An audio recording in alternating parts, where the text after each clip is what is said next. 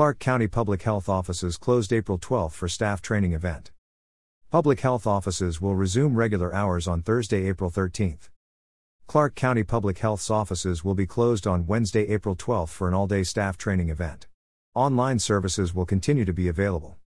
Public Health's online permitting portal enables people to submit new permit applications and renewals, upload required documents, review account activity, and make payments. Food worker testing continues to be available online. And people can place orders for birth and death certificates through the Public Health website. Public health offices will resume regular hours on Thursday, April 13. Information provided by Clark Company WA Communications.